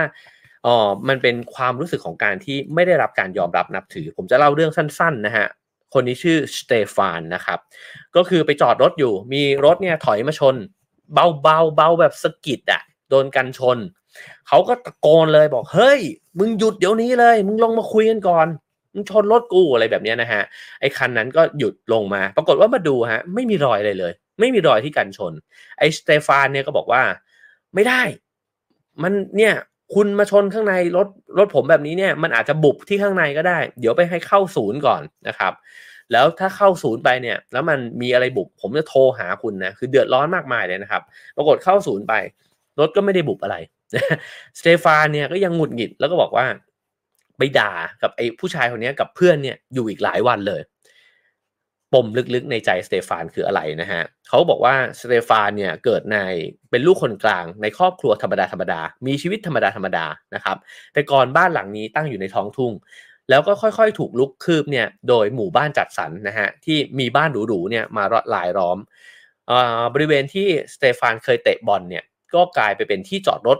หรูๆของเพื่อนบ้านที่มาใหม่นะครับเขารู้สึกว่าตัวเองด้อยค่าอับอายนะฮะแล้วก็ครั้งหนึ่งเนี่ยถูกพ่อบังคับให้ไปขอโทษเพราะว่าเขาเตะบอลเนี่ยไปไอ้บอลเปียกๆเนี่ยมันไปโดนหลังคารถหรูคันหนึ่งแล้วเพื่อนบ้านก็มาบอกว่าเนี่ยมาขอโทษเดี๋ยวนี้เลยนะครับเขาก็เลยเกลียดไอ้การที่คนอื่นเนี่ยนั่งรถหรูนะครับเมื่อตอนอายุ10ปีเคยได้ไปนั่งรถหรูคันหนึ่งกับพ่อนะฮะปรากฏว่าเห็นสายตาที่มองมาเนี่ยรู้สึกว่าตัวเองเนี่ยอยู่เหนือกว่าคนอื่นความรู้สึกของสเตฟานที่ถูกอธิบายไว้ในหนังสือเล่มนี้คือว่าเขารู้สึกด้อยค่ากว่าคนอื่นนะครับแล้วก็รู้สึกว่าตัวเองเนี่ยไม่ได้รับความสนใจฉะนั้นเขาก็เลยพยายามที่จะขับรถที่มันดูดีนะฮะแล้วก็ไอ้เจ้ารอยขูดขีดบนรถยนต์แล้วก็ปฏิกิริยาการไม่ใส่ใจของคนที่ถอยมาชนเบาๆเนี่ยนะฮะมันคุกคามความต้องการพื้นฐานของเขาที่เขาต้องการเป็นคนที่ได้รับความยอมรับนับถือนะฮะเขารู้สึกว่าตัวเองเหมือนเด็กโง่ที่ถูกทอดทิ้งมาตลอดนะครับทั้งตัวเขาแล้วก็รถยนต์ที่เขาโอ้โหฟูมฟักไปซื้อมาเนี่ยมันไม่ได้รับความสนใจเพราะฉะนั้นเนี่ยไอ้เรื่องที่เกิดขึ้นเหมือนยุงกัดเนี่ยนะครับมันไปกระตุ้นให้ช้างในตัวเขาเนี่ยตกมันนะฮะว่าเขาถูกดูหมิ่นเหยียดหยามนี่คือการที่ความต้องการในวัยเด็กไม่ได้รับการตอบสนองก็คือความต้องการที่ได้รับการยอมรับหรือเป็นส่วนหนึ่งของกลุ่มนะฮะเขาพยายามที่ได้รับการยอมรับจากการที่มีรถที่หรูขึ้นนะครับซึ่งสิ่งนี้เนี่ยทำให้เซฟานเนี่ยเหมือนกับเติบโตขึ้นมาโดยการที่ตัวเองเนี่ยจะมีคุณค่าต่อเมื่อคนอื่นเนี่ยมองมาหรือว่าได้รับการยอมรับนะครับคราวนี้ช้างตัวที่3ฮะก็คือช้างของเพเทอร์นะครับเพเทอร์เนี่ยเป็นแฟนกับอันนากับเพเทอร์เนี่ยเป็นคู่สามีภรรยากันนะครับทีนี้เขาก็บอกว่าอยู่ด้วยกันไปเนี่ยตัวเพเทอร์เนี่ยก็เหมือนกับทำงานนะครับแล้วก็อยู่ในระดับผู้บริหารเนี่ยนะฮะแล้วก็เหมือนเหนื่อยกลับบ้านมาเพราะฉะนั้นเนี่ยเวลาที่มาถึงบ้านเนี่ยก็จะถอดถุงเท้าระเกะระกะนะครับแล้วก็หยิบข่าวขึ้นมาอ่านแล้วก็ไม่สนใจภรรยาเนี่ยนะครับตัวภรรยาเองก็บอกว่านี่คุณแบบไม่มีเรื่องสำคัญกว่าที่จะอ่านข่าวแล้วใช่ไหมไอตัวเพเทอร์ก็บอกว่าเฮ้ยผมทำงานมาทั้งวันมันเหนื่อยจะแย่แล้วขอผมนั่งนิ่งๆสักพักไม่ได้เหรอนะครับพอเห็นว่าข้าวของกระจัดกระจายถุงเท้าไม่เก็บอีกแล้วเนี่ยอันนาก็ด่านะฮะบอกว่าเอ้ยเนี่ยคุณทำแบบนี้แล้วเนี่ยถุงเท้าแค่นี้เก็บนิดนึงไม่ได้เลยเหรอนะครับนี่คือเรื่องนะครับเขานี่คำอธิบายฮะเขาบอกว่าความขัดแย้งเรื่องไอ้ทิ้งข้าวของเรียราดเนี่ยทำไมมันทำให้2คนนี้เนี่ยต้องมาปะทะกันนั่นเกิดขึ้นจากช้างในตัวของ2คนนี้เนี่ยมันโตมาไม่เหมือนกันนะครับก็คือเพเทอร์เนี่ยเรียกร้องให้อันนาหยุดบ่นได้แล้วนะครับบ่นอะไรนักหนาวะแค่ถอดถุงเท้าแค่นี้เองนะครับซึ่งเขาบอกว่ามันก็เรียกร้องมาจากการที่ต้องการคนเนี่ยที่เข้าใจนะครับแต่เขาก็รู้ดีว่าอันนาเนี่ยเสียสละมาเพราะว่าต้องมาอยู่ในเมืองมิวนิกนะฮะกับเขานะครับก็คือต้องทิ้งบ้านตัวเองมาเนี่ยมาอยู่ที่นี่ก็คือเสียสละมากแล้วนะครับแต่พอเล่าย้อนกลับไปในอดีตนะครับเพเทอร์เนี่ยเป็นลูกคนเดียวพ่อเป็นพนักงานขับรถไฟนะฮะไม่ค่อยอยู่บ้านการอบรมสั่งสอนเนี่ยเกิดขึ้นจากแม่ซึ่งทำหน้าที่พยาบาลเขาเนี่ยเหมือนเป็นลูกคนเดียวก็เป็นเจ้าชายของบ้านนะฮะแต่เพเทอร์เนี่ยก็รู้สึกว่าพึ่งพาแม่มากๆนะฮะฉะนั้นเนี่ยแต่ก่อนเนี่ยถ้าถอดถุงเท้าไว้เนี่ยแม่ก็เป็นคนเก็บให้นะครับแล้วก็แม่เนี่ยเวลาที่ดุก็ดุมากเพราะฉะนั้น เวลาที่เขามาปรึกษานักจิตบำบัดเนี่ยเขาถึงขั้นพูดออกมาเลยฮะว่าในบางครั้งเขารู้สึกว่าเมียเนี่ยเหมือนแม่เขาตอนเด็กๆเลยนะครับฉะนั้นเนี่ยพอเป็นแบบนี้ปุ๊บเนี่ยเวลาที่เมียฟึดฟัดขึ้นมาทีหนึ่งเขาประทับภาพเมียเนี่ยเข้ากับแม่แล้วก็รู้สึกหงุดหงิดนะฮะว่าทำไมเหมือนแม่เลยนี่ฉันโตเป็นควายแล้วนะทำไมยังมาด่าฉันอยู่แบบนี้อะไรแบบนี้นะครับซึ่งในขณะเดียวกันเนี่ยพ่อเนี่ยจะไม่ก้าวก่ายในเรื่องชีวิตของเพเทอร์นะครับเขาจะภูมิใจกับเพเทอร์นะครับเหตุผลที่เพเทอร์รักพ่อมากกว่าแม่ก็เพราะว่าพ่อไม่ค่อยอยู่บ้านและบางครั้งเนี่ยเขาก็รู้สึกว่าแม่เนี่ยอิจฉาพ่อนะฮะฉะนั้นเนี่ยจุดอ่อนของเขาเนี่ยที่ไม่ได้รับการเยียวยานะครับก็คือความต้องการพื้นฐานของเขาเนี่ยแบบที่เขาเรียกร้องว่าเรียกร้องจากแม่เนี่ยอยู่ตลอดเวลาก็คือแม่จะต้องซัพพอร์ตเขาอะนะฮะแล้วก็ตัวเขาเองเนี่ยจะต้องทำหน้าที่เป็นลูกชายที่น่ารักนะครับแล้วพอมันเป็นแบบนั้นเนี่ยเขาก็เลยไม่ค่อยมีความสุขเวลาที่ภรรยาเนี่ยมาบ่นใส่เขาแล้วก็ไม่อยากที่จะทำตัวเป็นเด็กน่ารักเนี่ยของภรรยานะครับเพราะรู้สึกว่าเวลาเมียด่าเนี่ยรู้สึกเหมือนตัวเองเป็นเด็กอันนี้เป็นคำอธิบายนะฮะว่าทำไมเพเทอร์หงุดหงิดเวลาโดนเมียด่านะครับคราวนี้ช้างตัวที่4เป็นช้างของแอนนาบ้างครับเป็นช้างของการที่โหยหาการมีคนเห็นคุณค่าแล้วก็การได้รับความยอมรับนับถือนะครับแอนนาเป็นลูกคนกลางมีพี่ชายที่อายุมากกว่า2ปีมีน้องสาวอีกคนหนึ่งนะฮะ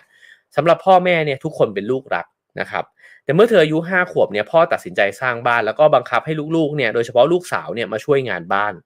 แล้วตัวเองก็ทำงานหนักเนี่ยทุกวันเลยนะฮะครอบครัวไม่เคยมีเวลาได้ใช้เวลาอยู่ร่วมกันแบบสบายๆเลยนะฮะแอนนาก็ต้องพึ่งตัวเองแล้วก็ทำความสะอาดเนี่ยจนกระทั่งครัวเนี่ยสะอาดกริบเลยนะฮะโดยที่หวังว่าพอทำความสะอาดครัวแบบนั้นเนี่ยแม่กลับมาที่บ้านเนี่ยจะได้รับคำชมจากแม่แต่แม่ไม่เคยเชิดชูเธอเลยไม่เคยที่จะบอกเลยว่าขอบคุณโอ้โหเนี่ยทำความสะอาดครัวดีมากเลยไม่มีนะฮะเพราะฉะนั้นเนี่ยเอ่อเธอก็จะรู้สึกว่า1ก็คือครอบครัวไม่มีเวลาอยู่ร่วมกัน2ก็คือสิ่งที่เธอทำงานบ้านทั้งหมดไม่เคยมีใครเห็นคุณค่าเลยครับฉะนั้นเนี่ยเธอต้องการสิ่งเหล่านี้เนี่ยมาตลอดเวลาแถมพ่อในเวลากลับมาบ้านก็ด่าคนอื่นให้ฟังอีกนะฮะฉะนั้นเนี่ยช้างของแอนนาก็คือเธอมีความรู้สึกว่าเธอไม่เคยได้รับความยอมรับจากคนในครอบครัวไม่เคยได้รับความใส่ใจดูแลนะฮะแล้วกฎสูงสุดของที่บ้านก็คือเธอต้องทำทุกอย่างให้สมบูรณ์แบบเพราะว่าเมื่อทำสิ่งเหล่านั้นดีแล้วเนี่ยเธอจะเป็นลูกรักของพ่อแม่นี่คือสิ่งที่เธอโตขึ้นมาปรากฏว่าเธอทำหน้าที่ภรรยาครับดูแลทุกสิ่งทุกอย่างให้เรียบร้อยนะฮะแต่สามีกลับมาบ้านเนี่ยไม่เคยแม้แต่คำขอบคุณสักคำเดียวฮะว่าโอ้ขอบคุณมากเลยคุณดูแลทุกอย่างในบ้านเรียบร้อยแถมยังมาโยนถุงเท้าใส่อีกฉันเพิ่งเก็บบ้านให้เป็นระเบียบอ่ะคุณมาทำบ้านให้รกอีกแล้วอ่ะนะฮะแล้วสามีแทนที่กลับบ้านมาไม่ค่อยอยู่บ้านอยู่แล้ว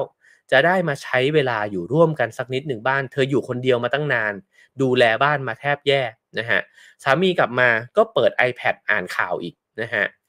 เธอก็รู้สึกว่าโอ้โหไม่ได้รับการตอบสนองใดๆเลยนะฮะตั้งแต่เด็กจนโตเนี่ยเพราะฉะนั้นเนี่ยความอบอุ่นมั่นคงในบ้านมันไม่มีวัยเด็กเป็นยังไงโตขึ้นมาก็เป็นแบบนั้นฉะนั้นเนี่ยสิ่งที่เถียงกันมันไม่ได้เถียงเรื่องที่ว่าเพเทอร์ถอดถุงเท้าโยนเล่นฮะหรือไม่ได้เถียงที่ว่าเพเทอร์กลับมาแล้วอ่านข่าวมันไม่ได้เถียงตรงนั้นมันเถียงตรงที่ว่าแอนนาไม่ได้รับการตอบสนองสิ่งที่เธอไม่เคยได้รับเลยตั้งแต่ในวัยเด็กต่างหากนะครับคราวนี้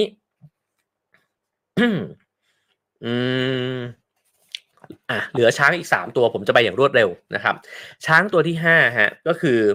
ช้างของเซบาสเตียนนะครับในนี้ก็เล่านะครับบอกว่าเซบาสเตียนเนี่ยเป็นคนที่ทำงานในระดับบริหารนะครับแล้วก็ทำอยู่หัวหน้าโครงการติดตั้งซอฟต์แวร์ต่างๆนะฮะก็ได้ไปพักผ่อนที่ภูเขานะครับกับครอบครัวกับภรรยาของเขาเนี่ยแหละแล้วก็มีคู่หนึ่งที่เป็นเพื่อนกันเนี่ยไปด้วยนะครับปรากฏว่าพอถึงช่วงกินอาหารขึ้นไปอยู่บนเขาแล้วมันไม่มีร้านเรินอะไรคอยแบบให้ซื้อของเลยนะฮะเขาก็นึกขึ้นมาได้ครับบอกว่าเฮ้ยเมียเขาเนี่ยสั่งให้ซื้อของแล้วเขาลืมซื้อของมาเขาก็เลยโทรไปหาเพื่อนอีกคู่หนึ่งนะครับบอกว่าเฮ้ยผมขอกินกับอาหารที่คุณเตรียมมาเนี่ยได้ไหมเพื่อนเขาบอกว่าเฮ้ยจะบ้าเหรอเราเตรียมของเรามาแล้วคุณก็ต้องดูแลตัวเองไปนะฮะเขาก็หงุดหงิดมากแล้วก็รู้สึกว่าเงียบไปเลยนะฮะแล้วกระทั่ง มีโทรศัพท์ดังขึ้นมาแล้วเพื่อนเนี่ยอีก2คนเนี่ยโทรมาแล้วบอกว่าเฮ้ยขอปรึกษาอะไรอย่างนึงสิคุณเนี่ยน่าจะให้คำปรึกษาเรื่องนี้ได้หลังจากนั้นพอเขาให้คำปรึกษาได้เนี่ยเขาก็หายหงุดหงิดเลยครับแล้วก็รู้สึกว่าเอ้ยหายจากอารมณ์เซ็งเหนื่อยล้านะครับแล้วก็ไปเป็นมิตรกับเพื่อนทั้ง2คนเนี่ยอีกครั้งหนึ่งลองดูคำอธิบายครับเขาบอกว่าความคิดแวบแรกเลยเนี่ยตอนที่โทรไปแล้วก็บอกว่าเฮ้ยขอไปแจมอาหารด้วยได้ไหมเนี่ยแล้วถูกปฏิเสธเนี่ยมันทำให้เขารู้สึกว่าชีวิตฉันเนี่ยมันไม่เคยมีใครเนี่ยให้ความสนใจหรือให้ความต้องการฉันเลยนะครับแล้วก็พอเขาให้คำปรึกษาปุ๊บเนี่ยแล้วคนเขาอีก2คนบอกเฮ้ยคุณให้คำปรึกษาดีมากเลยขอบคุณมากเนี่ยแล้วเขาหายโกรธเนี่ยก็คือเขารู้สึกเลยครับว่าเขาเป็นคนมีค่าขึ้นมาทันทีนะฮะเป็นเพราะอะไรเขาบอกว่าตอนเด็กเนี่ยเขาทำงานกับพ่อนะฮะที่มีกิจการผลิตเฟอร์นิเจอร์แล้วก็ตัวเขากับน้องอีก3คนต้องช่วยงานพ่อนะครับปรากฏว่าตอนแรกเนี่ยเขาเป็นลูกคนโตได้รับความเอาใจใส่จากพ่อแม่เนี่ยเป็นอย่างดีอยู่2ปี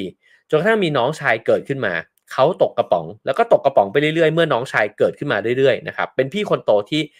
ค่อยๆถูกไม่ได้รับความสนใจเขาพยายามที่จะเรียนให้ได้อย่างดีเยี่ยมนะฮะแต่ปรากฏว่าพ่อไม่ชอบเพราะพ่อเนี่ยไปชอบน้องคนรองที่เรียนมาในแนวทางที่จะช่วยดูแลกิจการของครอบครัวเนี่ยต่อไปมากกว่าก็เลยสอนวิชาช่างไม้ต่างๆนานาเนี่ยให้น้องนะครับเขารู้สึกว่าเขาถูกทอดทิ้งจากพ่อและแม่นะครับพยายามช่วยงานบ้านเพื่อที่ต้องการจะเป็นส่วนหนึ่งของครอบครัวนะครับกลายเป็นคนแปลกแยกในโรงเรียนเพราะว่ารู้สึกว่าไม่ได้เข้าเรียนตั้งแต่ชั้นอนุบาลเพราะช่วยพ่อทำงานอยู่เนี่ยนะฮะ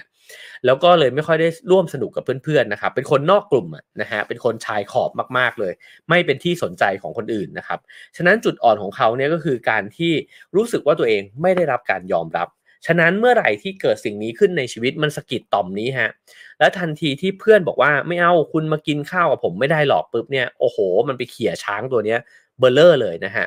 วิธีการที่ทำให้ตัวเซบาสเตียนเนี่ยกลับมามีความรู้สึกที่ดีก็คือต้องให้เขารู้สึกว่าเขาเป็นประโยชน์เขาเป็นส่วนหนึ่งของกลุ่มนะครับซึ่งสิ่งเหล่านี้เนี่ยก็เขาบอกว่าก็จะทำให้ตัวเขาเองเนี่ยเริ่มที่จะนับถือตัวเองฉะนั้นเซบาสเตียนจะนับถือตัวเองก็ต่อเมื่อคนอื่นเนี่ยให้ความสำคัญกับเขามาถึงช้าง2ตัวสุดท้ายครับอันนึงก็คือว่าฉันจะต้องอยู่ข้างหลังเสมอนะครับคือความรู้สึกว่าฉันเนี่ยไม่ได้รับการยอมรับไม่ได้รับการมองเห็นนะฮะตัวอย่างนี้สนุกนะฮะผมจะเล่าตัวอย่างนี้ปิดท้ายนะครับเขาพูดถึงคนแรกชื่อชิบิลนะฮะชิบิลเนี่ยยืนอยู่ตรงเคาน์เตอร์จ่ายเงินที่ซูเปอร์มาร์เก็ต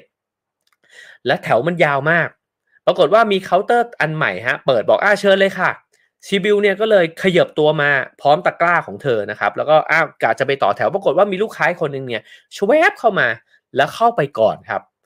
ทั้งที่คนนั้นไม่ได้ต่อแถวไหนมาเลยเพิ่งออกมาจากซูเปอร์เลยก็วึบเข้าไปเธอโกรธฮะแล้วเธอก็บอกว่าขอโทษนะคะกรุณาต่อแถวด้วยนะครับปรากฏว่าผู้หญิงคนนั้นที่มาแทรกแถวเนี่ยก็บอกว่าโชคร้ายหน่อยนะคะที่คุณเนี่ยต่อแถวผิดมาตั้งแต่ตอนแรกก็คือไม่แคร์นะฮะจริงๆแล้วเนี่ยเธอก็รู้สึกเลยว่าเธออยากจะสะบดออกมาอยากจะด่ากลับนะฮะแต่เธอก็พยายามที่จะสงบปากสงบคำเอาไว้แล้วก็คิดว่าผู้คนในโลกนี้มันช่างเห็นแก่ตัวเสียเหลือเกินsituation ที่2ครับชื่อว่าพาวทีนะฮะพาวเนี่ยนั่งอยู่ในร้านอาหารแห่งหนึ่งพยายามยกมือเรียกครับยกมือเรียกบริกรน้องไม่มีใครสนใจจนกระทั่งอีกแป๊บนึงเนี่ยมีคนกลุ่มนึงมานั่งในโต๊ะนะฮะกลุ่มใหญ่เลยมาตั้งโต๊ะข้างๆแล้วเรียกบริกรมาบริกรเนี่ยเห็นแล้วก็เดินเข้ามารับออเดอร์ทันทีเขาก็บอกว่าเฮ้ยคุณไม่มีตาหรือไงผมนั่งอยู่เนี้ยเป็น10นาทีแล้วผมเรียกคุณตั้งนานทำไมฉันเนี่ยถูกมองข้ามอยู่ตลอดเวลาเลยจะเห็นนะครับว่า reaction ไม่เหมือนกันนะฮะแล้วก็วิธีการคิดถึงตัวเองไม่เหมือนกันด้วยอันนี้บอกคนแรกบอกว่าโลกนี้มีแต่คนเห็นแก่ตัวคนที่2บอกว่าทำไมฉันถูกมองข้ามตลอดนะฮะคนที่3ชื่ออันเนตเต้นะฮะอันเนตเต้เนี่ยแต่งงานมา5ปีละแล้วก็ต้องดูแลลูกนะครับสามีไปทำงานเต็มวันนะครับสามีบอกว่าคุณช่วยซื้ออาหารให้หน่อยแล้วก็เขาบอกว่าจะซื้ออะไรก็จริงๆอันเนตเต้ก็ไม่อยากซื้อให้นะฮะสามีก็บอกว่าเอาที่คุณอยากทำทำอะไรก็ได้อันเนตเต้บอกเฮ้ยทำไมคุณคิดว่าฉันจะทำกับข้าวให้คุณฉันอาจจะซื้อแค่แซนด์วิชให้คุณก็ได้นะครับซึ่งเขาบอกว่าจริงๆแล้วเนี่ยการไปซื้อของหรือทำอาหารเนี่ยไม่ใช่ปัญหานะฮะแต่เธออารมณ์เสียว่าสำหรับเขาเนี่ยสำหรับสามีเนี่ย งานเนี่ยมาก่อนเสมอเลยนี่มันไม่ใช่การแบ่งงานที่ยุติธรรมเลยก็คือเธอต้องดูแลแต่งานบ้านน่ะแล้วเธอไม่ได้ทำงานของตัวเองเลยนะครับทุกสถานการณ์ที่ยกมาตัวละครทุกตัวถูกรู้สึกว่าถูกมองข้ามได้รับการปฏิบัติอย่างไม่ถูกต้องนะฮะแต่ว่าต้นแบบเดิมๆในชีวิตเนี่ยทำให้แต่ละคนคิดถึงสิ่งเหล่านี้แตกต่างกันไปครับเอ่ความรู้สึกว่าฉันเนี่ยถูกมองข้ามนะครับก็คือความรู้สึกแรกนะฮะก็คือว่าฉันต้องยืนอยู่ข้างหลังเสมอ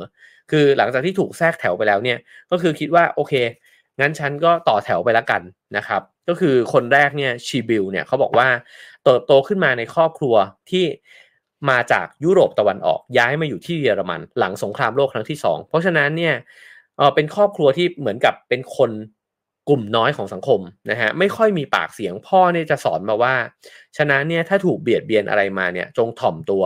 ใส่ใจคนอื่นก่อนยอมถอยดีกว่าที่จะไปสู้เขานะครับเติบโตขึ้นมาแบบนี้ครับก็เลยกลายเป็นคนที่บอบบางขี้อายตั้งแต่เด็กถ้าเล่นเก้าอี้ดนตรีเธอจะเป็นคนแรกที่ถูกกระเด็นออกมานะครับส่วนพาวเนี่ยที่บอกว่าทำไมฉันถูกมองข้ามตลอดเวลานะครับก็คือพาวเนี่ยบอกว่าตัวเองเนี่ยถูกละเลยนะครับแล้วก็ถูกไม่มองเห็นเนี่ยมาตั้งแต่เด็กๆนะครับก็เลยมีความรู้สึกแบบนี้เนี่ยด้วยเช่นกันนะครับส่วนชิบิลที่ทะเลาะกับสามีเนี่ยนะฮะก็รู้สึกว่าเอ่อการที่เราจะมีคุณค่าเนี่ยเมื่อกดความต้องการของตัวเองไว้ซึ่งเธอคิดกับตัวเองว่าเวลาที่เรากดความต้องการของตัวเองไว้แล้วยอมให้คนอื่นได้ประโยชน์ไปเนี่ยฉันเนี่ยมีคุณธรรมเหนือกว่าไอ้พวกที่มาเอาเปรียบฉันนะครับฉะนั้นสิ่งเหล่านี้เนี่ยมันสะท้อนให้เห็นนะครับว่าคนเหล่านี้เนี่ยเติบโตมาไม่เหมือนกันนะครับเขาบอกว่าพาวเนี่ยเป็นลูกคนเดียวพ่อทิ้งไปตั้งแต่แม่เธอเนี่ยตั้งท้องแล้วเธอก็ได้ยินด้วยว่าพ่อเนี่ยบอกว่าถ้าแม่เธอไปเอาเด็กคนนี้ออกเนี่ยพ่อก็จะยังอยู่ด้วยนะฮะเพราะฉะนั้นเนี่ยก็รู้สึกว่าตัวเองเนี่ยไม่ได้รับความต้องการตั้งแต่เด็กแล้วฉันเป็นคนที่โลกเนี้ยไม่ต้องการฉะนั้นการที่ฉันยกมือขึ้นมาแล้วบ่อยไม่เห็นฉันเนี่ยเอ่อมันไปเขี่ยความรู้สึกนี้ครับว่าว่ะอีกแล้วว่ะมันไม่มีใครเอากูเลยว่ะโลกนี้ทำไมมันเป็นแบบนี้นะครับในขณะที่อันเนเต้เนี่ยเติบโตมากับน้องชายที่อายุน้อยกว่าเธอ2ปีน้องชายป่วยง่ายแล้วก็ได้รับการดูแลจากแม่เนี่ยเป็นประจำเวลาที่เธอต้องการอะไรสักอย่างแล้วพูดขึ้นมาเนี่ยแม่ก็จะบอกว่าเฮ้ยลูกต้องหัดรู้จักพอใจบ้างนะน้องเนี่ยเขาต้องการการดูแลมากกว่าลูกตั้งเยอะนะครับฉะนั้นเนี่ยเธอก็เติบโตขึ้นมาจากการที่มี mindset ว่าทุกคนจะต้องทำหน้าที่ของตัวเองอย่างดีที่สุดนะครับแล้วก็งานของพ่อเนี่ยจะต้องสำคัญที่สุดเสมอเพราะฉะนั้นพอแต่งงานไปแล้วเนี่ยกลายเป็นว่างานของสามีเนี่ยสำคัญที่สุดงานของเธอต้องเป็นรองแล้วตัวเธอเนี่ยเป็นรองคนอื่นเสมอครับความต้องการของตัวฉันเนี่ยจะต้องเป็นอันดับ2อันดับ3ของคนอื่นเสมอคนอื่นเนี่ยสำคัญกว่าในชีวิตของฉันเนี่ยอยู่เสมอนะครับผมเล่าเรื่องราวทั้งหมดนี้มาเพื่ออะไรนะฮะเพื่อให้เห็น1ก็คือว่าหลายคนอาจจะรู้สึกทบทวนตัวเองนะครับว่าฉันมีช้างเหมือนกันกับตัวละครหลายๆตัวที่เล่ามาบางคนอาจจะรู้สึกถึงคนใกล้ตัวว่าเฮ้ยเขาอาจจะถูกสะกิดต่อมเหล่านี้จุดอ่อนเหล่านี้เนี่ย